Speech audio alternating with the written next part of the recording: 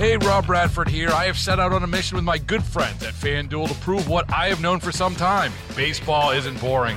Now I have a daily podcast to prove it with some of the most notable people in the baseball world, screaming baseball isn't boring from the mountaintops, or at least agreeing to come on our show. Players, managers, GMs, and yes, even the commissioner of baseball, Rob Manfred. It has been a constant wave of baseball's most powerful voices. So join the revolution. Subscribe and soak in Baseball Isn't Boring. Listen on your Odyssey app or wherever you get your podcasts. You'll be glad you did. 97.1 FM Talk Podcast.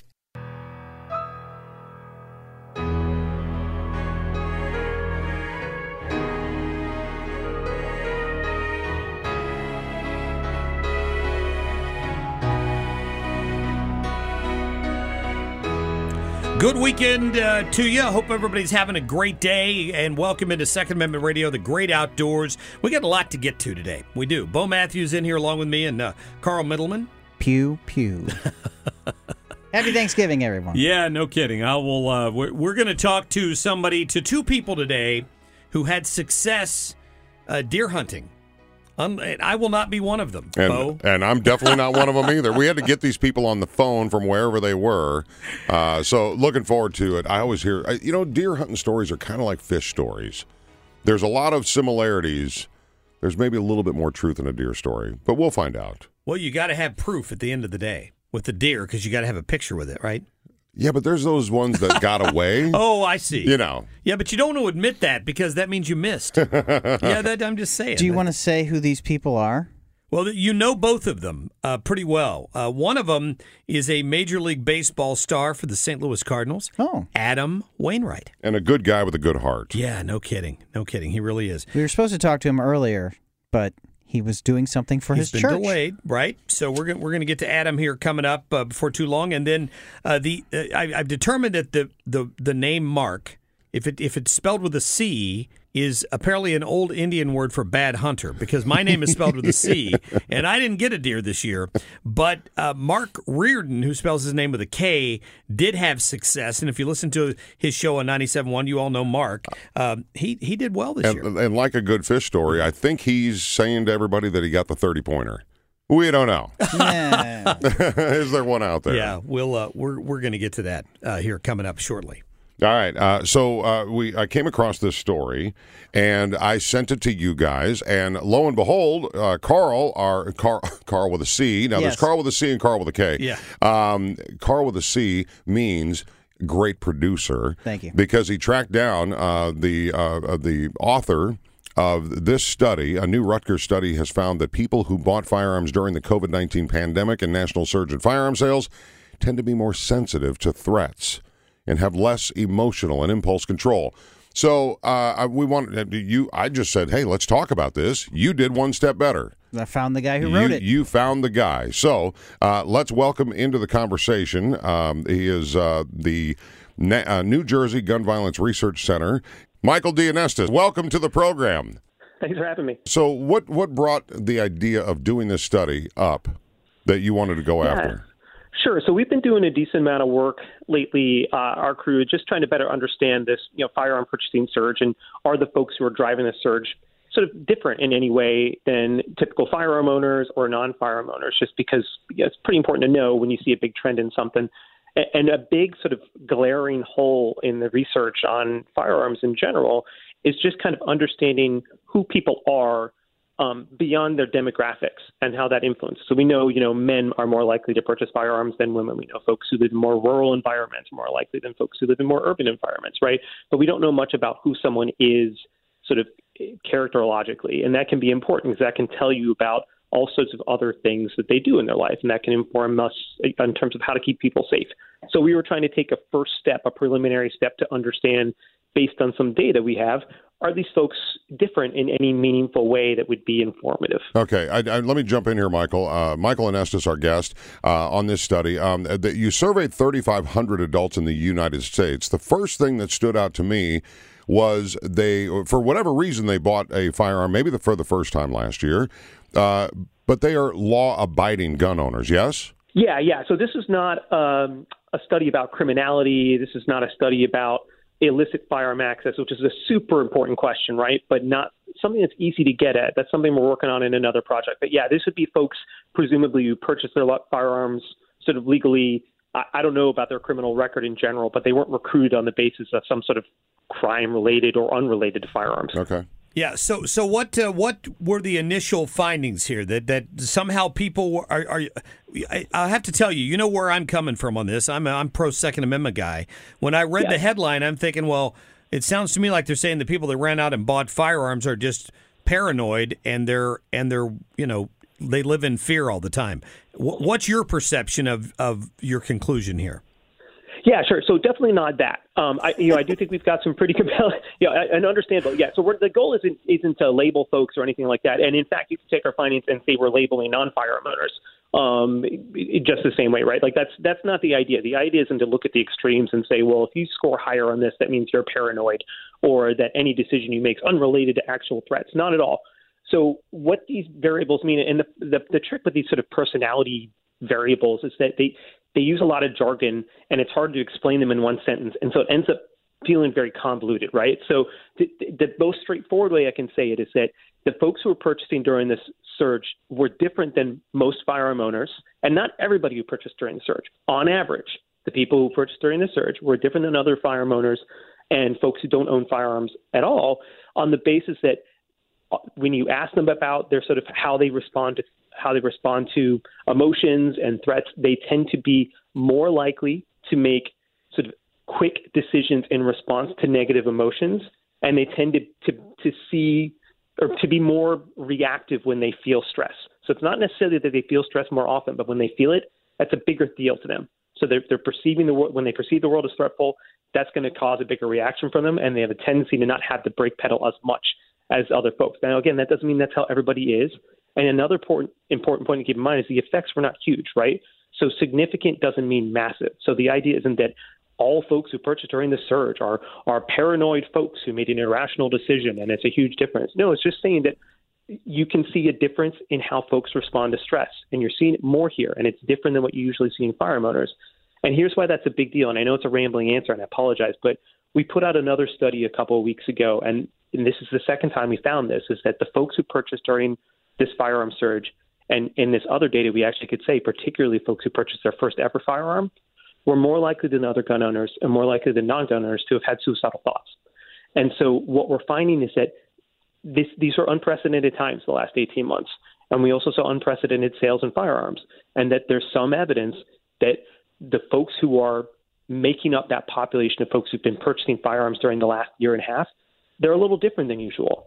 And that's just important to keep in mind, because if you do have a group of new firearm owners who are a little bit more reactive to stress, who do have more of a history of having suicidal thoughts, and they're new firearm owners, then, man, do we need to talk to them about how to be safe with a firearm. Well, otherwise, there's just too much risk. And hopefully we are, Michael. And what I would say there is that, for some real life experience in this, I've got a local gun range here who's a sponsor on my show, the Range St. Louis West. I talk to those guys all the time.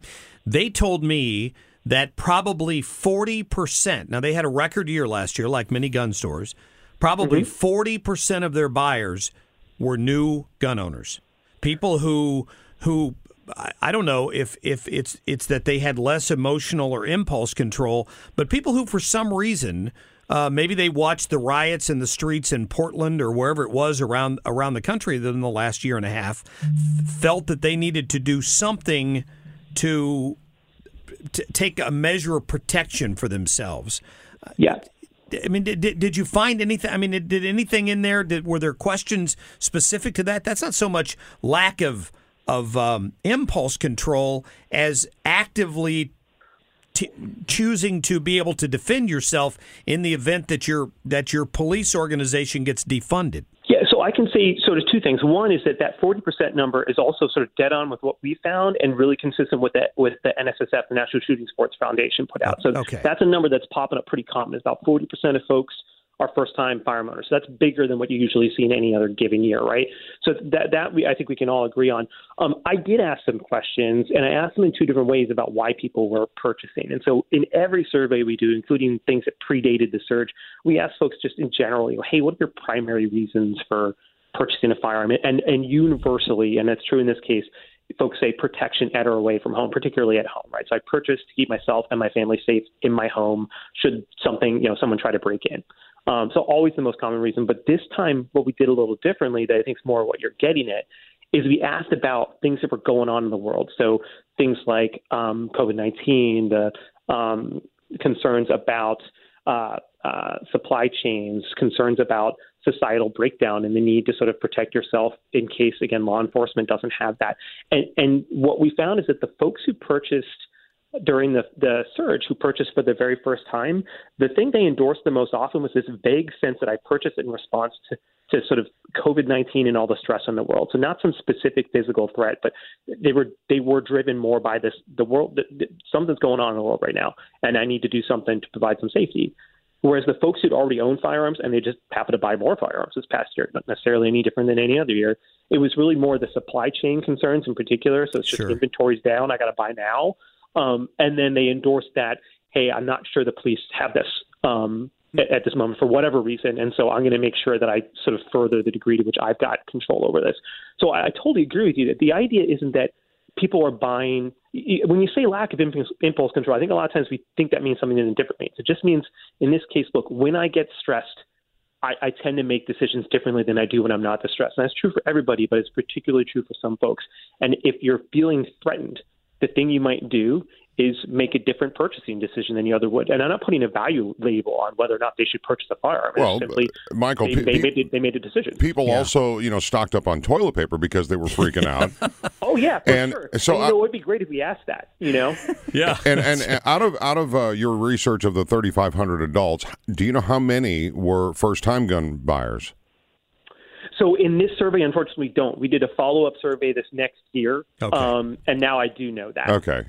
So for that, I can't speak to that here, and I wish I could. No, we could replicate these findings, but sadly, I just don't know. No, we can come back to that. But I mean, the whole world is vibrating with this influx of tension and uncertainty and all this. So from your findings, though, how do you feel about people protecting them, or do you feel like you're in more danger because of the people that you claim don't have control over their emotions? Yeah, well, again, I don't know that I'd say I claim that they don't have control over their emotions, but what I feel is that when folks who have a harder time making the same decisions they do when they're calm, when they're upset, when those folks have a firearm at home, if they are also folks, because that type of tendencies also tends to be an increased risk for having had thoughts of suicide and things like that. My concern is that they aren't safe unless they are getting a good amount of information about how to store their firearms safely, about where they can safely and legally and voluntarily store away from home if they're having a hard time. That's my concern. Okay. So my concern isn't about guns are bad and this is bad. My concern is a lot of folks I'm concerned are vibrating, like you said, for the mental health, on the mental health spectrum. Yeah. Yes, and that they're having a hard time, and they're not telling anyone about it. But look what the news agencies are pumping. They don't know how to be safe with it. But look what our news agencies are pumping into us. I mean, every single day, and just the violence, the riots, we had Mark McCloskey here. He had 200 people walk by his house, and they weren't walking the dog. They were chanting. They were saying stuff to him. They were freaking him out. And he stood out there with his AR and like stand ground, get off my grass. And I know that nobody stepped onto his property proper, but I mean I don't know anybody that would have acted much different if they were threatening your home, coming in your home. So that is a guy that was he had self-control, in my opinion. And I don't know, but it's interesting that you are digging into this to find out. Somebody with a short fuse, probably, I know several people that just boom, their fuse is done. They get mad about road rage, whatever. It can happen so quickly. Should they own a firearm or not? I don't know, but I think most gun owners that I know are responsible. They are doing the training. They are cleaning their weapons. So interesting information though that you've got. Yeah. Michael Anestis, thank you for your time this morning. Yeah, thanks for having me on, guys. Absolutely. Again, that study out of Rutgers, good conversation there. Yeah, and we really want to invite him back, I think, when he gets more studies concerning Second Amendment, if you don't mind, Michael. Yeah, no, absolutely. Yeah, I'd love to do that. And here's a question I'd like to ask, not just to Michael, but just in general, if you're going to study things like this. for the people that feel that they need to go down to their local town square and exercise their First Amendment right? Sure.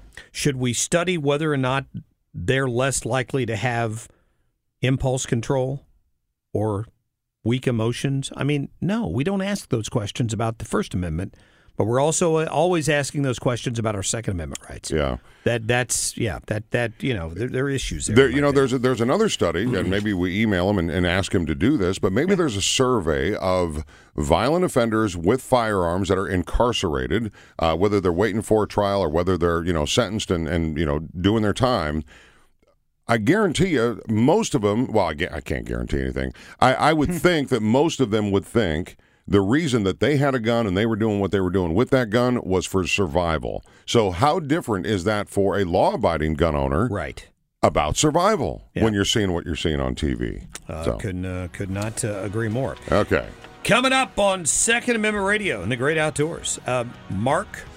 M-A-R-K. M-A-R-K. Great deer hunter, apparently. We're going to find out his experience. He got a nice one this past weekend. We'll talk to him next. Call from mom. Answer it. Call silenced. Instacart knows nothing gets between you and the game. That's why they make ordering from your couch easy. Stock up today and get all your groceries for the week delivered in as fast as 30 minutes without missing a minute of the game. You have 47 new voicemails. Download the app to get free delivery on your first 3 orders while supplies last. Minimum $10 per order. Additional terms apply. Hey, Rob Bradford here. I have set out on a mission with my good friends at FanDuel to prove what I have known for some time. Baseball isn't boring. Now I have a daily podcast to prove it with some of the most notable people in the baseball world, screaming baseball isn't boring from the mountaintops, or at least agreeing to come on our show. Players, managers, GMs, and yes, even the commissioner of baseball, Rob Manfred. It has been a constant wave of baseball's most powerful voices. So join the revolution. Subscribe and soak in Baseball Isn't Boring. Listen on your Odyssey app or wherever you get your podcasts. You'll be glad you did. The 30-point buck. 30-point buck. 30-point buck. 30-point buck. 30-point buck. 30-point buck.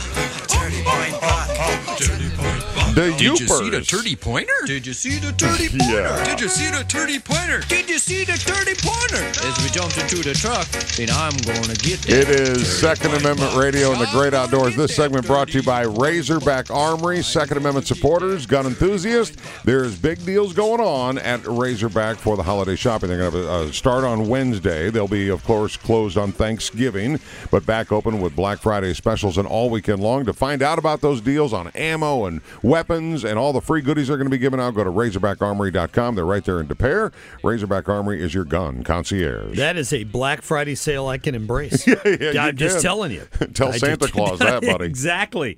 Yeah, glad you're back. I like a lot of you listening, I spent quite a bit of time in a tree stand last weekend. Can I just tell you that? Yeah. And I have, unlike our guest, nothing to show for it. Mark Reardon is joining us right now. Of course, host of the Mark Reardon Show, 3 to 6 here on the radio station, Monday through Friday. Mark, how are you? I'm good. How are you guys? I'm doing all right. I'm Mark a little is jealous. Mark is jealous of you. I'm bitter. I've decided that Mark spelled with a C is actually an old Indian word for bad hunter, because I didn't even see a deer. No way. You didn't even see anything? Nothing. Yeah, that gets frustrating. I mean, look, I've done this for several decades now, and I saw something come up on Facebook Memories last weekend after I did get a deer that said it was like from maybe 15 years ago, and I wrote something about how I was skunked for only the second time in all these years. I've been skunked, but it's been a while. But that gets frustrating when you're not even seeing activity. I get it. It's sad that Mark Cox and I have something in common, because I'm married to a vegetarian, so I don't hunt out of respect for her. But we both got the same amount of deer last weekend. Yeah, but you didn't try. Thanks, Bo. Thanks. Rub it in, please. But the cool temperatures are back. But let's talk about you, Mr. Reardon. Well, that's my favorite topic, so absolutely.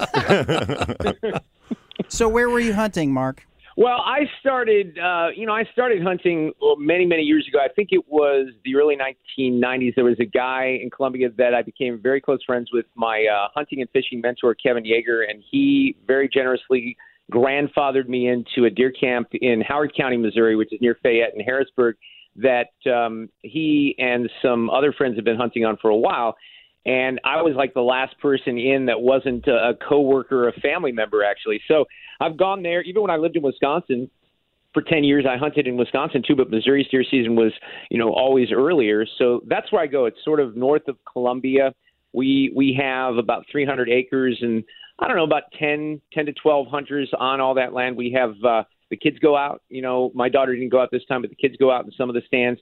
We do have some that would be described as deer condos, just so you know. They're very I'll bet. Yeah. Rich people problems.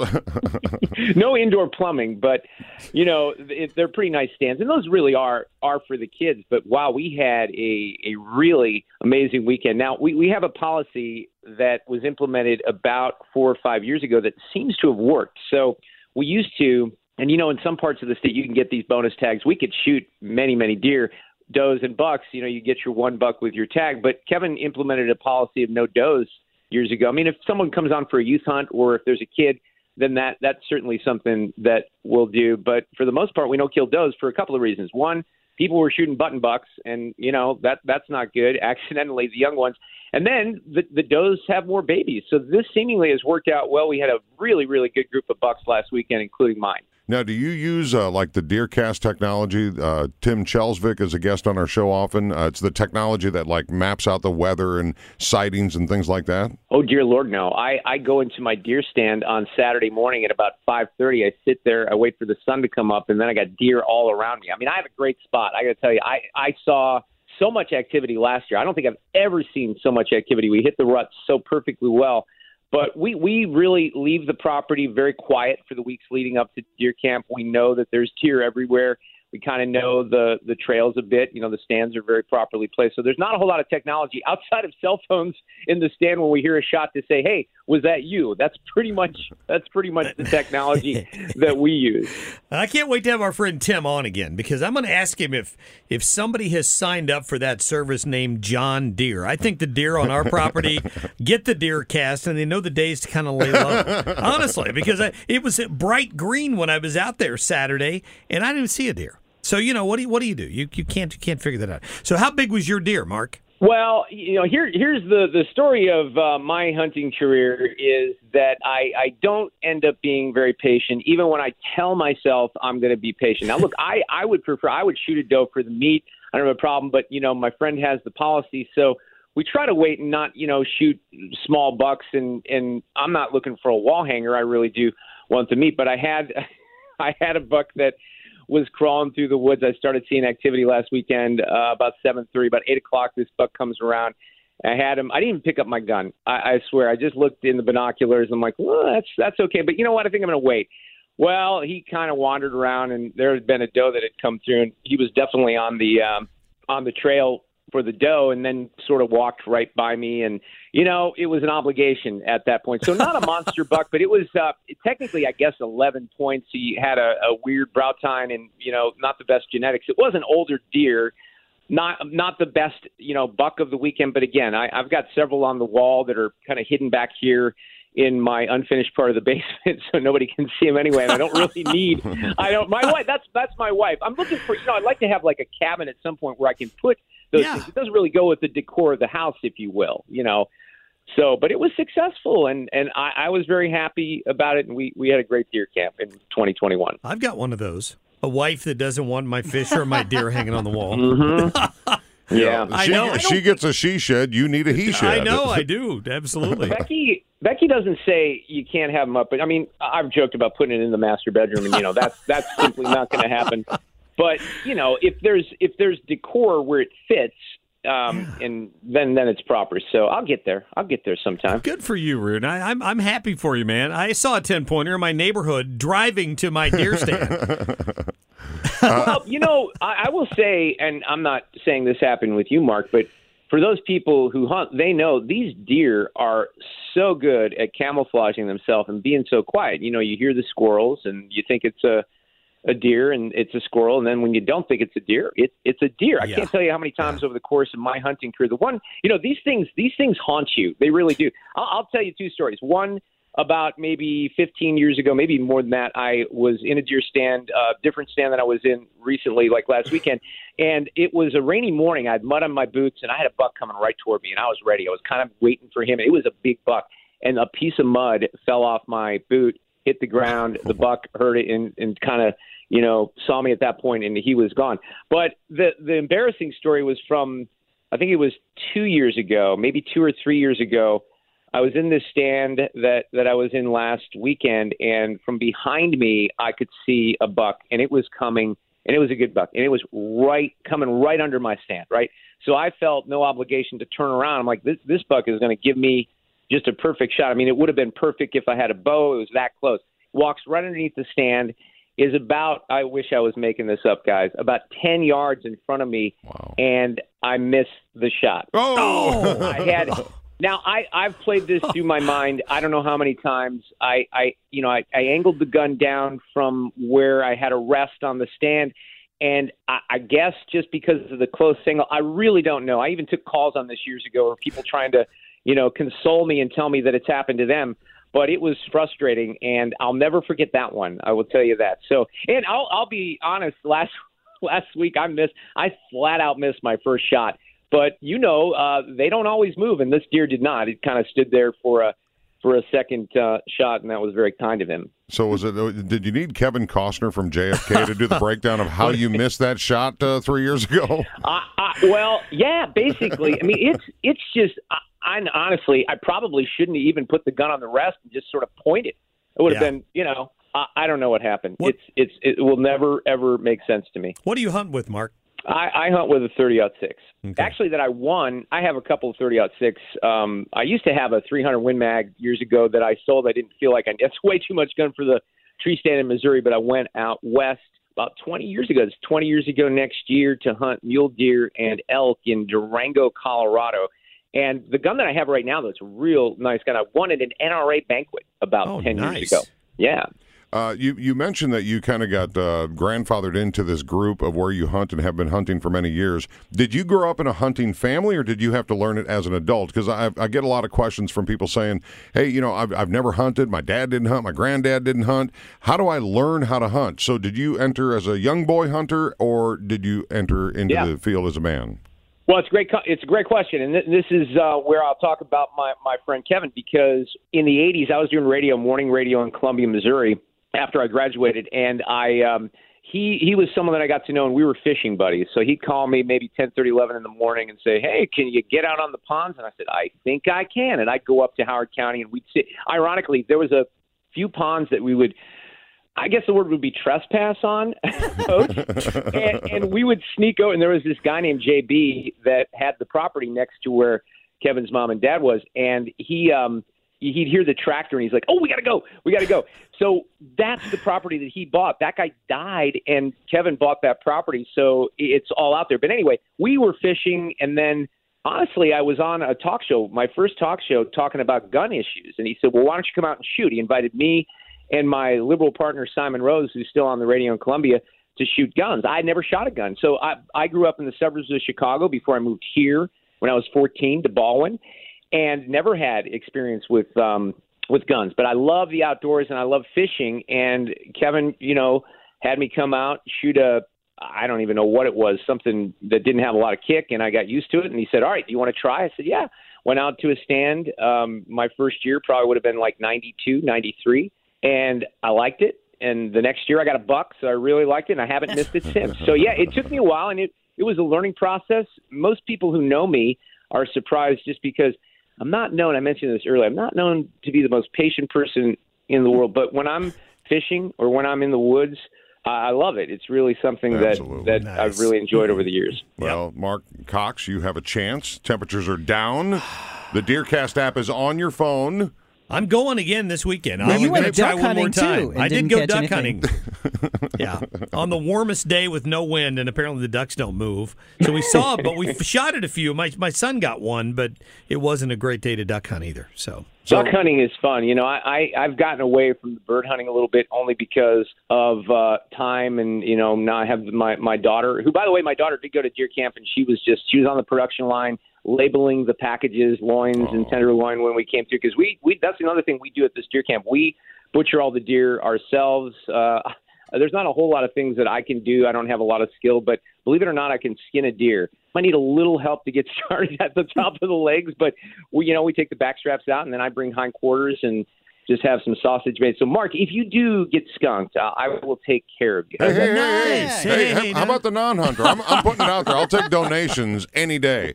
right. Thank you, Mark. Is there a tradition? Do you bite the heart, bite the liver right at the shot spot? Now, let me leave you with the most important thing about deer hunting for me. Take This notes. is just for me. Everybody else might have a different. There's no biting of the heart. There's none of that. But if I don't have a Gatorade bottle with me in the deer stand, then I'm in big trouble. Use your imagination on that. I get it, sir. Hey, Mark Reardon, thank you, my friend. We appreciate you sharing your success story with us. Thank you guys for having me. I really appreciate it. It's always fun to talk hunting and fishing. Have a happy Thanksgiving too, Mark. You too. Yep, good stuff. Yeah, maybe that'll bring me luck. I mean, who knows, right? Maybe you don't use the deer cast. Maybe that's the trick. Maybe you find yourself mysteriously on Grant's farm property. Might see something there. Joe, that's true. Who knows? Hey, thanks. We're going to be back in just a minute with more Second Amendment Radio in the great outdoors. Yeah, I'm going to get that 30-point buck. The last thing I do, I'm going to get that 30-point buck.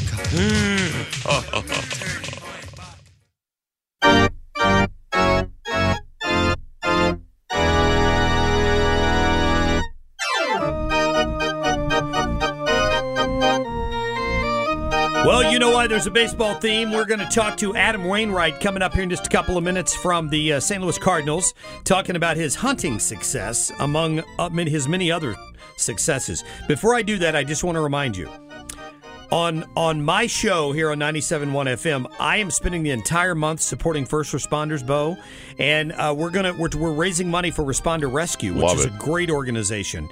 And they're doing a raffle through the Range St. Louis West. The Range has donated a Sig Sauer M400 Tread AR-style rifle with a Sig Sauer green dot optic on it and a couple of magazines. It's worth about $1,400 or $1,500. You can buy a raffle ticket for $10. Our goal is to raise $20,000 for Responder Rescue. Wasn't there a lower goal first? I thought I'd only raised 5 or 6. Goal. We've shattered it. I think I predicted this. So yes, you did. I'm still selling tickets. On the 24th, we're going to draw a winner the day before Thanksgiving live on my Facebook page. You don't have to be present to win. Go to 971talk.com/firstresponders to find the link to buy raffle tickets. Please buy them. Thank you. And you do need to pass the background check. Let's put that out there. The Range will handle all the paperwork. No, I know. I'm just saying, hey, if you're a bad guy, don't be buying the raffle tickets. Anyway, so it's deer hunting season, and there's a lot of things going on in the world right now, and it seems like Adam Wainwright is playing whack-a-mole because he's been hunting successfully, unlike MARC, yes, which is the new term for the old Indian word for bad hunter. Yes, that's me. But you are going to try this weekend. I am. And he's also been serving food. Let's start with your deer hunting story. Adam Wainwright, welcome to Second Amendment Radio on the Great Outdoors, man. Thanks for having me on, guys. Appreciate it. Where were you? What happened? What'd you do? Is it an epic story? Are you going to mount the head? It's definitely going to get mounted. Definitely. Big, mature, 7.5-year-old Illinois whitetail, just a real trophy, just a giant 8-pointer, biggest 8-pointer I've ever seen in person. Wow! I think we scored it 156 and 4.8. Pretty big 8-point. Is this something you've been watching? Is this one you've been watching for years? So I was invited up to my friend Jim Tilmey's house farm, and he's got one of the best places in the country, and when you get an invite like that, you got to go.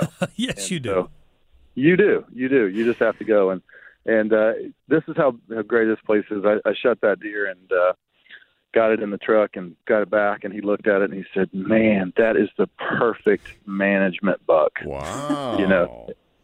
So that's how that's the Midwest for you, though. You never know what's going to step out in front of you. It could be a little 3-year-old dink 8-pointer, or it could be a 195-inch 10. You never know. So that's what it's exciting, especially during the rut. You just never know. Well, congratulations. The next question is, what did you get it with? Was it a curve or a fastball?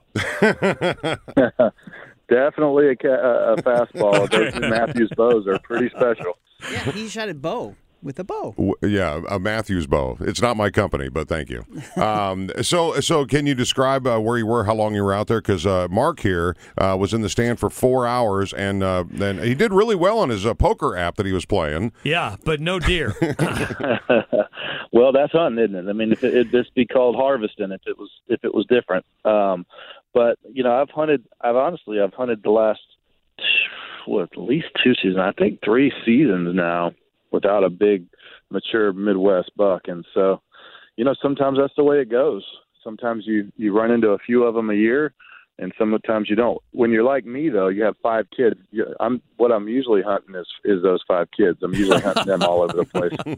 So my time in the woods has been sparing at best. So I was very fortunate to be able to get one on the dirt. Yeah, I think that's fantastic. Well, we're so thrilled to hear it. I think I saw a picture of it online, and it's impressive. I'm still hopeful. I'm going to go out this weekend and give it one more shot. Literally. Well, you're definitely not going to get one if you don't go. That is a great point. And I'm definitely not going to get one because I'm married to a vegetarian. But again, taking donations of venison because I am a carnivore. If you don't mind switching gears here, I had a headline here that said you were serving food to the community at the Ahmaud Arbery murder trial. Could you describe what's going on with that? Yeah, we had so our community is a very tight-knit community. I grew up, born and raised here in South Georgia, born in Brunswick, Georgia, where Ahmaud was shot, and there was some words said in the courtroom the other day that caused Al Sharpton and a couple other leaders among the black community to say, hey, we need some more support down here. And 500, they said 500. They invited 500. I think we had way more than that. So it was just an opportunity for me to be the hands and feet of Jesus and get out there and serve people who are coming in with great intentions, who are coming in here and protesting peacefully, or coming in here just to make sure that the support is known. But one way or another, I wanted everyone to know, and our community to know, and our community wanted everyone to know that we were going to support and love anybody who came in here. So they had some people in there frying shrimp and boiling shrimp and frying fish and making some pulled pork barbecue, baked beans, coleslaw. We fed. If there was one person there that was 750 at least, it was 2 hours of nonstop packed lines, and we fed them good, and they had a good time, and it was great to meet everyone and talk to them. Well, good for you. I mean, I think that's fantastic. I'll have to tell you, Adam, 5, 6, 7 years ago, when you had a leg injury, I remember this specifically. We were at our church in the Chesterfield Valley, The Crossing, where I know Mike Matheny used to attend, and my son saw you there and held the door for you as you were leaving, and you thanked him, and that's been one of the highlights of his life. Can I just tell you that as a Cardinals fan, he still talks about seeing you at his church. Well, I did appreciate him opening that door because I was a little hobbled at that time. And you never know. I might not have got out of there without him. So as far as the feed goes, is this a one and done, or are you going to be going back to the community? And are you hearing conversations amongst the people outside the courthouse? Do you see a conversation happening? Because I think the more we talk, the more we can heal and understand. That's right. And there's lots of incredible conversations going on. There's a lot of communication. There's a lot of bonding and spiritual healing going on. There's prayers left and right. Yesterday, it was just nonstop prayer. And that was what yesterday was all about, was getting together as humanity, white, black, Asian.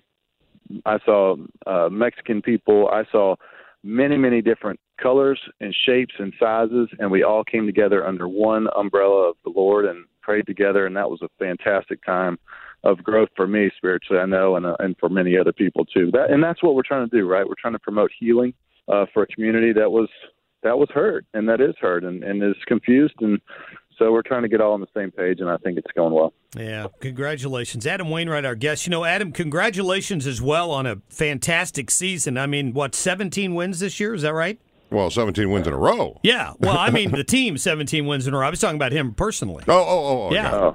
Yeah, both of those are true. It was a good season. We really got it going towards the end. And I honestly, I believe if we beat the Dodgers, which we should have, I mean, by all accounts, we probably should have won that game. We had 10 or 11 runners in scoring position, and their pitchers held the fort down really well.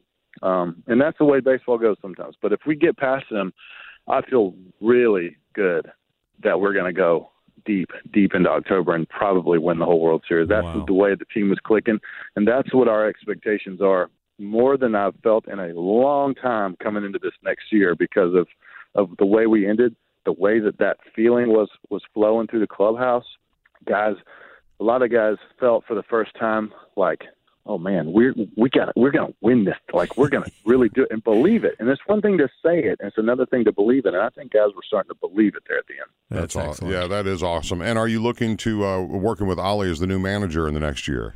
He's great. Yeah, I've become great friends with Ollie, and he has grown up in this game, played, up to professional ball with the Cardinals, and then he's been, the good thing about it, he's been in like pretty much every role as a coach or as a manager through the minor leagues and through the big leagues.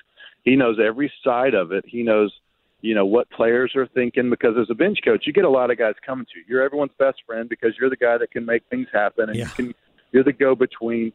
And when you're the kind of the first base coach like he was for a while, then guys can feel like they can kind of come to you and vent without, that getting back to the manager. And then, when you become the manager, which he's done in the minor leagues also, when you become the manager, some of those things people may not have a great relationship with you, or maybe they don't feel comfortable doing because you're the one making the lineup card out. But he has a lot of really great relationships already from being in there. The continuity is great, and I think he's going to do a fantastic job.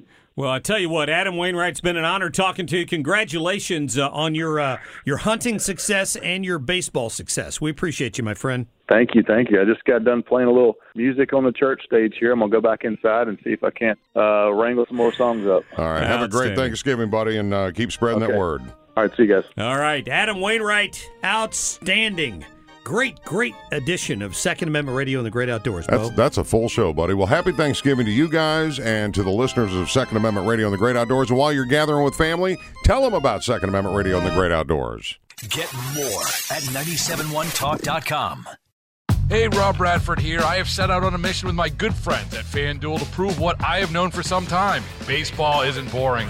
Now I have a daily podcast to prove it with some of the most notable people in the baseball world, screaming baseball isn't boring from the mountaintops, or at least agreeing to come on our show. Players, managers, GMs, and yes, even the commissioner of baseball, Rob Manfred. It has been a constant wave of baseball's most powerful voices. So join the revolution. Subscribe and soak in Baseball Isn't Boring. Listen on your Odyssey app or wherever you get your podcasts. You'll be glad you did.